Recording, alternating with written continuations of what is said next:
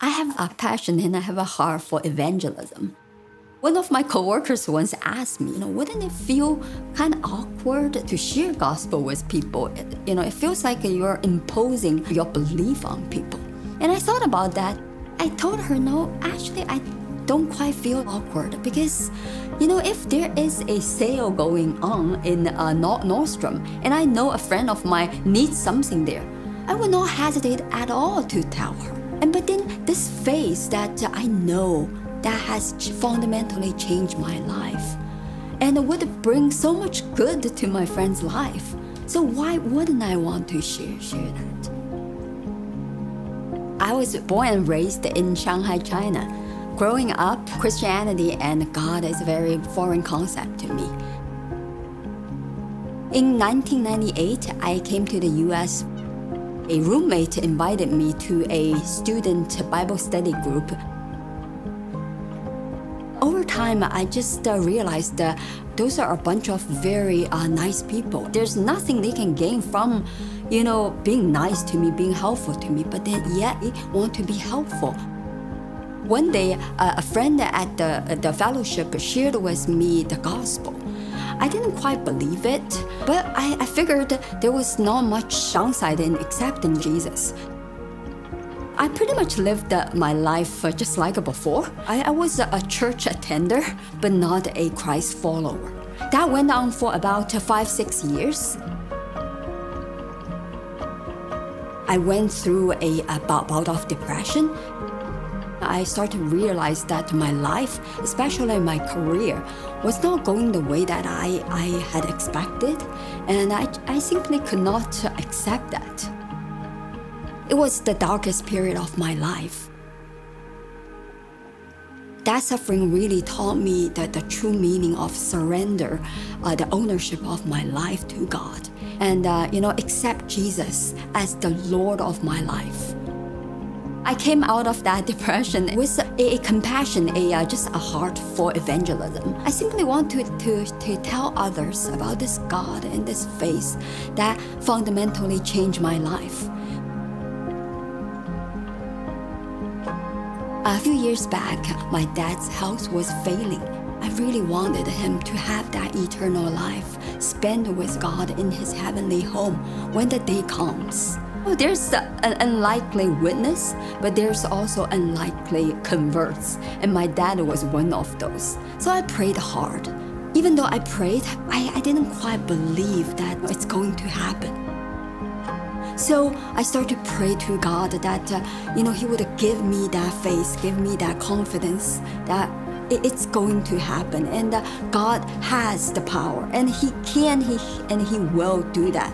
God gave me the grace to share the gospel and then bring my own father to Christ. My dad passed away last year. I had a very special bond with my dad, but I'm also so very much happy for my dad because I know he is in his heavenly home and he is with the Lord. And for that, I'm eternally grateful. It's been, 15, 16 years now, and I can see that God has so fundamentally changed my life and continues to do so day by day. God and His love has pursued me all my life. And what joy, what peace, and what hope that is. I'm so glad that you got to hear a little bit of Alex's story. I got to hear more of that story, even more of the details, having lunch with her a while back, and just being so encouraged by the way that, as she mentioned, a loving God pursued her and then invited her into the journey of pursuing her parents and them coming to faith. The Christian message, the good news of Jesus, is that we have a God who pursues us. We have a God who comes after us. The biblical language even tells us we have a God who rescues us. And it's not so much a picture of a God who throws a life preserver to us and hopes that we grab hold of it or dares us to grab hold of it. But we have a God who is the life preserver. We have a God who is willing to dive into the depths, into the deepest and darkest places, and rescue us by wrapping himself around us and drawing us near to himself, that we might become what we were intended to be, his children. That's why in the Gospel of John, he says that we can receive what God has done for us. We can receive the rescue of Jesus and become his children.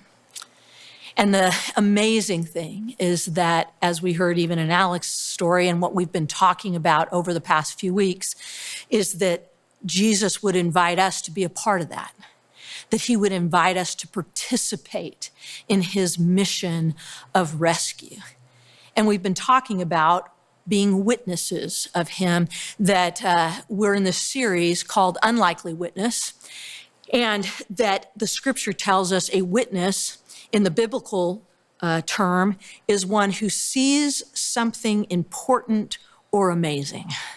We see the power and the gracious pursuit of God and his love and his goodness, and we bear witness to that. We say something about that, right? And so my hope is that over the past few weeks, and if you haven't been with us, you can go back and watch online, but my hope is that we're becoming more and more convinced that to be a witness, to do this evangelism thing, that it's a scary word, but to be a witness is not a have to, but it's a get to, right? That we get to be a part of what God is doing. But here's the danger, is that we hear this invitation and then we can tend to approach it from two extremes. One extreme is, okay, God's invited me on his mission and now it's all up to me. It's all up to me. I got to get it right. I need to have all the right answers. I need to get my act together so I'm a good enough witness. I need to get better at all of these things. And so I become paralyzed, right? I don't share. I don't witness to the goodness of God because I'm pretty sure I'll mess it up. Or I think, well, it's all up to me, and I jump in, and then I'm tempted, as we talked about last week, I'm tempted to make it transactional. I'm tempted to make people my project. I'm tempted to manipulate them to pray a prayer, and then I get my church points or something like that, and that's not how it works. So one tact is to say it's all up to me. I got to be a good witness. I got to go after this. Now, another way to look at this is to say, well, it's all up to God. And certainly God is big in this, and we're going to talk about that. But there's a temptation to then just also say, well, it's all up to God, and I'm paralyzed again. I don't want to witness because I'm pretty sure that it doesn't really matter, that God's going to do what God wants to do, and I'll just let God do what he wants to do, and then I don't have to do anything. Or, again, I take the it's all up to God side, and now I'm tempted to make it transactional with God. That if I can pray the right way, if I can get the right system of prayer, if I can live the right way, then God will have to do these things in the lives of people I care about. Maybe you've heard the expression, pray as if it's all up to God, work as if it's all up to you. I want to say something about that. I heard that for years. I think I've seen it cross-stitched on pillows. Pray as if it's all up to you, pray as if it's all up to God, work as if it's all up to you. This is an invitation to burnout, to religious burnout, right? Am I praying right again? Am I working hard enough? Am I witnessing hard enough? Am I doing enough? And then there's just this guilt that we carry. Well, I could be doing more. I know I could be doing that. That's not how God wants us to live. And so I believe that there's a different path that we could take. What if witnessing wasn't just for God, but it was with God? What if our prayers weren't just praying to God or praying at God, but they were actually praying with God? What if the invitation to witness was an invitation truly to a partnership with God, to do the with God life that we were created for, to live life as the scripture talks about in Christ? What if this is an invitation to partnership with God? That's what I want to talk about. And so if you have a Bible, turn to 2 Corinthians chapter 5. We'll be there, and let me pray. Father, we invite you to speak to us through your word, that the scripture would come alive to us today, that your truth would become our truth, that your goodness would become our goodness, that your way would become our way. Would you help us? In the name of the Father, the Son, and the Holy Spirit. This is what Paul says in his letter to the Corinthian church. He says this: "For Christ's love compels us." Sometimes that is translated, Christ's love constrains us. And because the word there is the idea that the love of Christ for us presses us in from both sides, and it compels us out. It sends us out. And so Paul is saying Christ's love compels us because we are convinced that Jesus died for all. Therefore, if anyone is in Christ, the new creation has come. The old is gone, the new is here. All this is from God. Hear the language of partnership. Hear God's part and our part. All of this is from God, who reconciled us to himself through Christ and gave us the ministry of reconciliation. To be reconciled is to be made right, to be restored, to be redeemed. God, who reconciled us to himself through Christ, gave us the ministry of reconciliation, that God was reconciling the world to himself in Christ, not counting people's sins against them. That is such good news. God is not an accountant. He's not counting our sins against us. And he has committed to us. Now, God has committed to us the message of reconciliation. We are therefore Christ's ambassadors. We're his representatives, we're his witnesses. We are Christ's ambassadors, as though God were making his appeal through us. We implore you on Christ's behalf, be reconciled to God. God made Jesus, who had no sin, to be sin for us, so that in him we might become the righteousness of God. What Paul is describing here is a partnership with God. And here's what happens when we partner with God. When we partner with God, God brings his presence, and we bring our dependence. God brings his presence, and we bring our dependence. This is what it looks like, God bringing his presence. We could go all the way back to Genesis, but we'll just start in Matthew 28, where Jesus, after his resurrection, pulls together his followers and he commissions them. He invites them into his mission, and he says, hey, therefore, go and make disciples of all nations. And the word for go there is really the word as you go, where you are. As you go, make disciples. A disciple is somebody who's a learner of Jesus, an apprentice to Jesus, somebody who follows Jesus. And so basically he's saying, go and help people find and follow me. And then he adds, surely I am with you always to the very end of the age.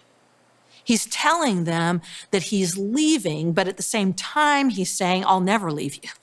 His physical presence with them is leaving, but he will remain with them. He's giving them his presence as he invites them to step out as those who help others find and follow him.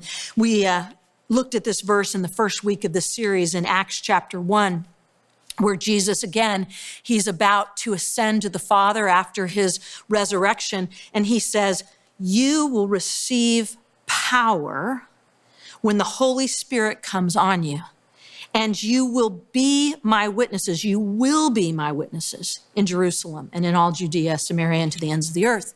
Again, Jesus is declaring to them his presence because the Holy Spirit is God. The Holy Spirit is the presence of God, and when he comes, he will give them power. John 14, Jesus at another point was saying to them, and he was just talking about his departure. And he was talking about sending the Holy Spirit. And in John 14, he says this, Jesus says, "On that day, you will realize that I am in my Father, and you are in me, and I am in you." Not just with you, not going before you, not coming behind you, but Jesus is in you by his Spirit. Paul will often in his writings interchange the Spirit of Christ and the Holy Spirit, God's indwelling presence with us.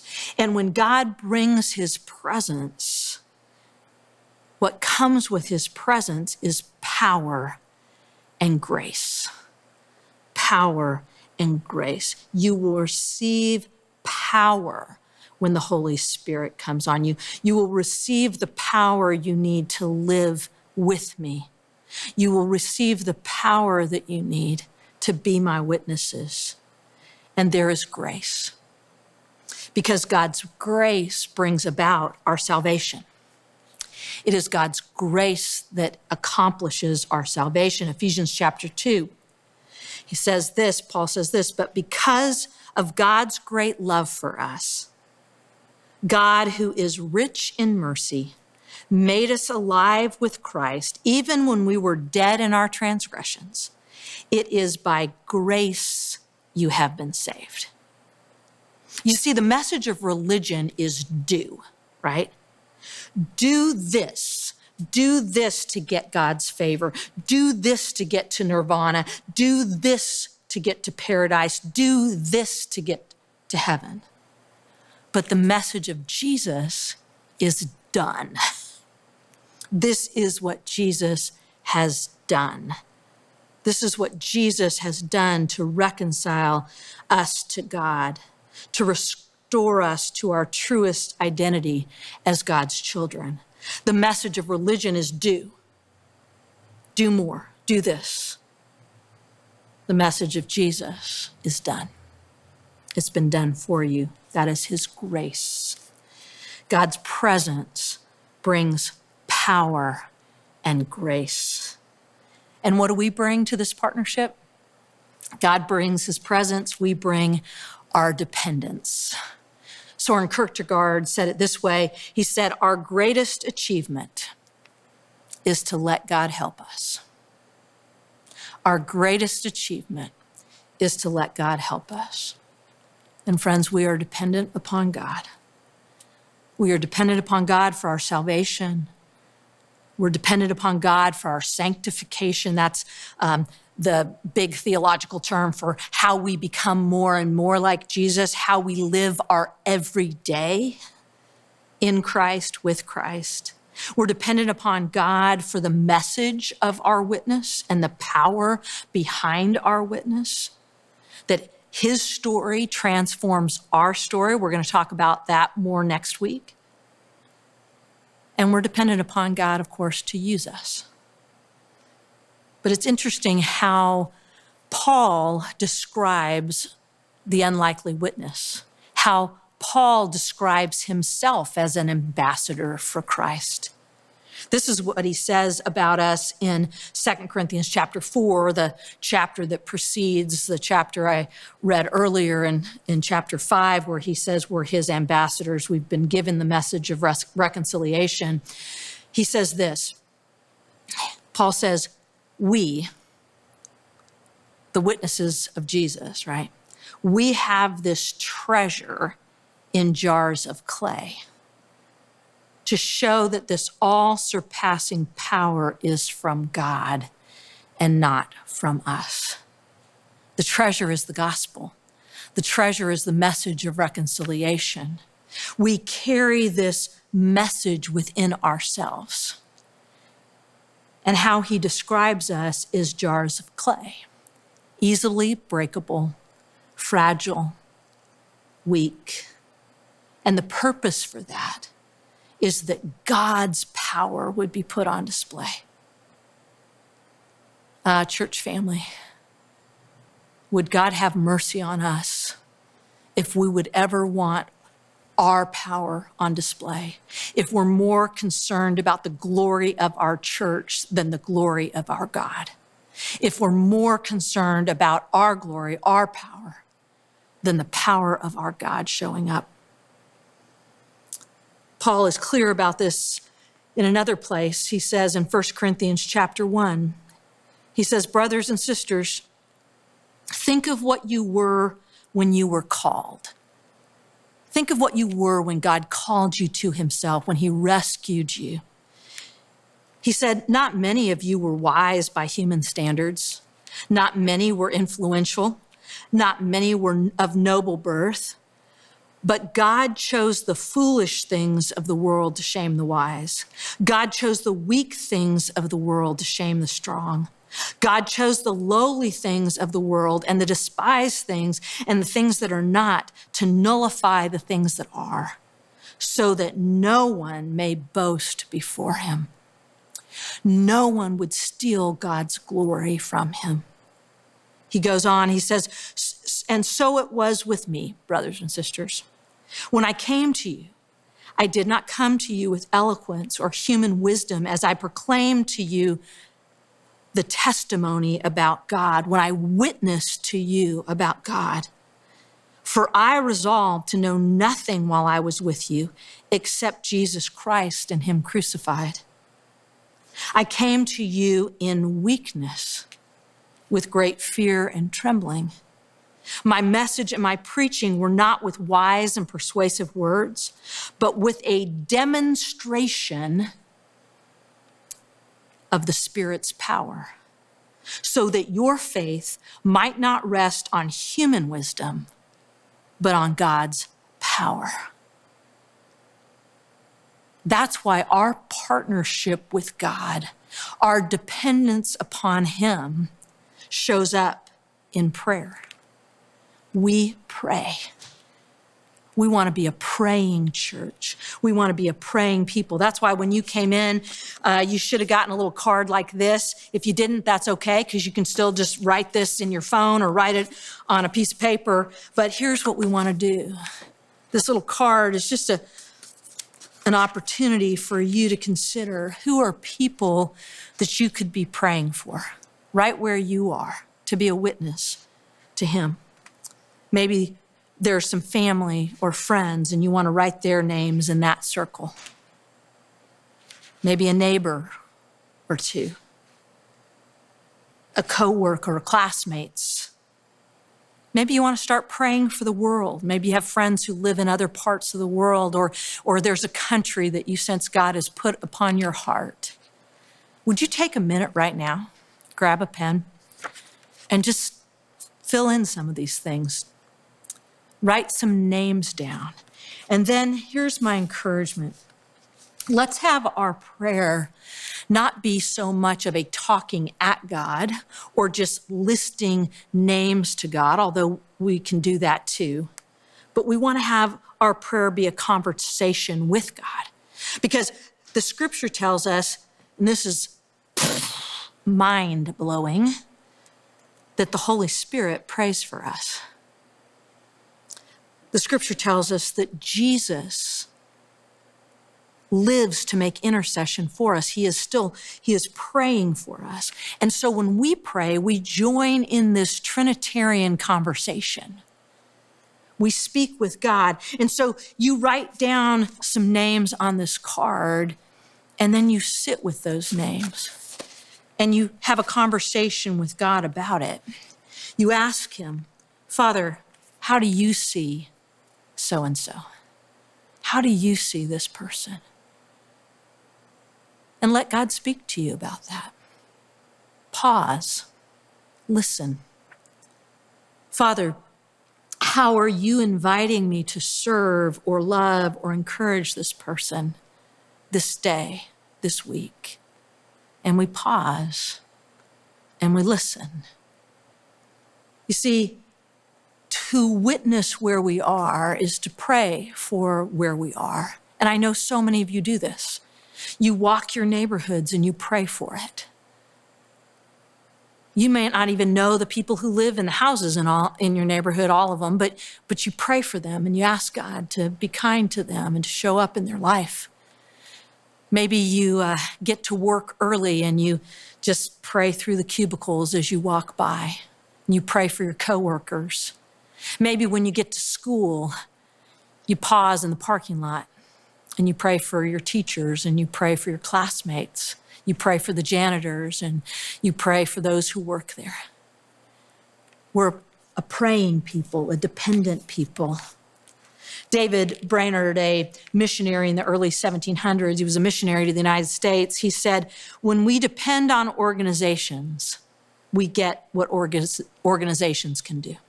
When we depend on man, we get what man can do. But when we depend on prayer, we get what God can do. So we pray. And we take risks. It's a risky thing. I get it. It's a risky thing to share our faith. It's a risky thing to be a witness of who God is. We risk rejection. We risk misunderstanding. But here's what I want to encourage us towards is that we don't wait until we have all the answers. We don't wait until we get our life completely right. We don't wait until we have no more doubts. But we take any opportunity that God might present to us to speak of his goodness, to share our story and how God's story is intersected with our story. You see, we can risk because we know that God's power shows up in our weakness. God's power shows up in our weakness. 2 Corinthians chapter 12, Paul had some visions of God. In our day and age, if you have a vision of God, you're going to write a book. You're going to go on a speaking tour. You're going to be all over the place. You're going to be on billboards, right? But Paul knew this, that there might be a temptation for him to boast about his visions.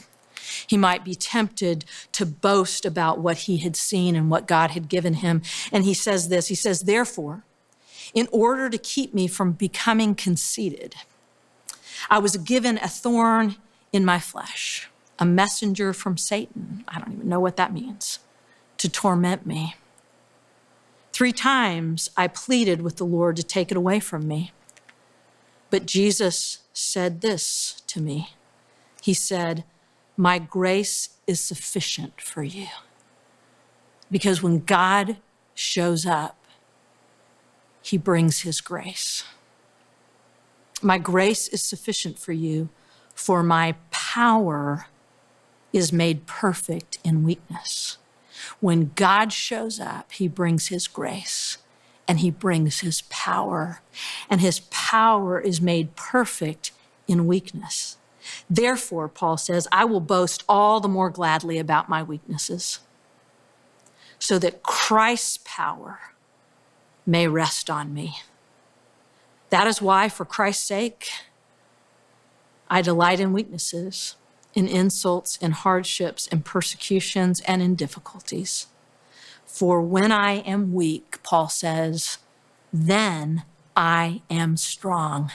Not just God is strong, I am strong. God's strength shows up in me because his grace is sufficient for me. His power is made perfect in my weakness. Theologian Daniel Fuller said, "People who regard themselves as invalids rather than heroes will make great missionaries." And I want to leave us with that. That people who regard themselves as invalids rather than heroes will make great witnesses.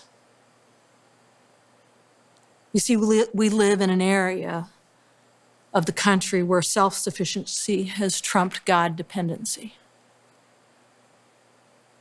We love the power of people. We want to be connected to powerful organizations. We do not want to be weak. And yet it's in our weakness that the power of our God shows up. Because the way of Jesus is the way down. The way of Jesus was to bear the cross so that he could wear the crown. His scars are our strength, and that is an upside down, countercultural, not like anything we know kind of kingdom. Would we be witnesses who are willing to be weak, that God's power might show up for his glory, for his purposes?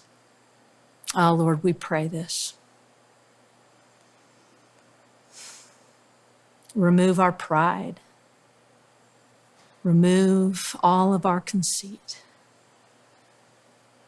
How can we stand before you without bowing down in dependence and in need? Oh, to honor you, God above all gods, King of kings, Lord of lords, Savior and friend, the one who loves us even in our weakness, who demonstrated your love for us, that while we were still sinners, you died for us. And we thank you. We thank you. We thank you. Amen.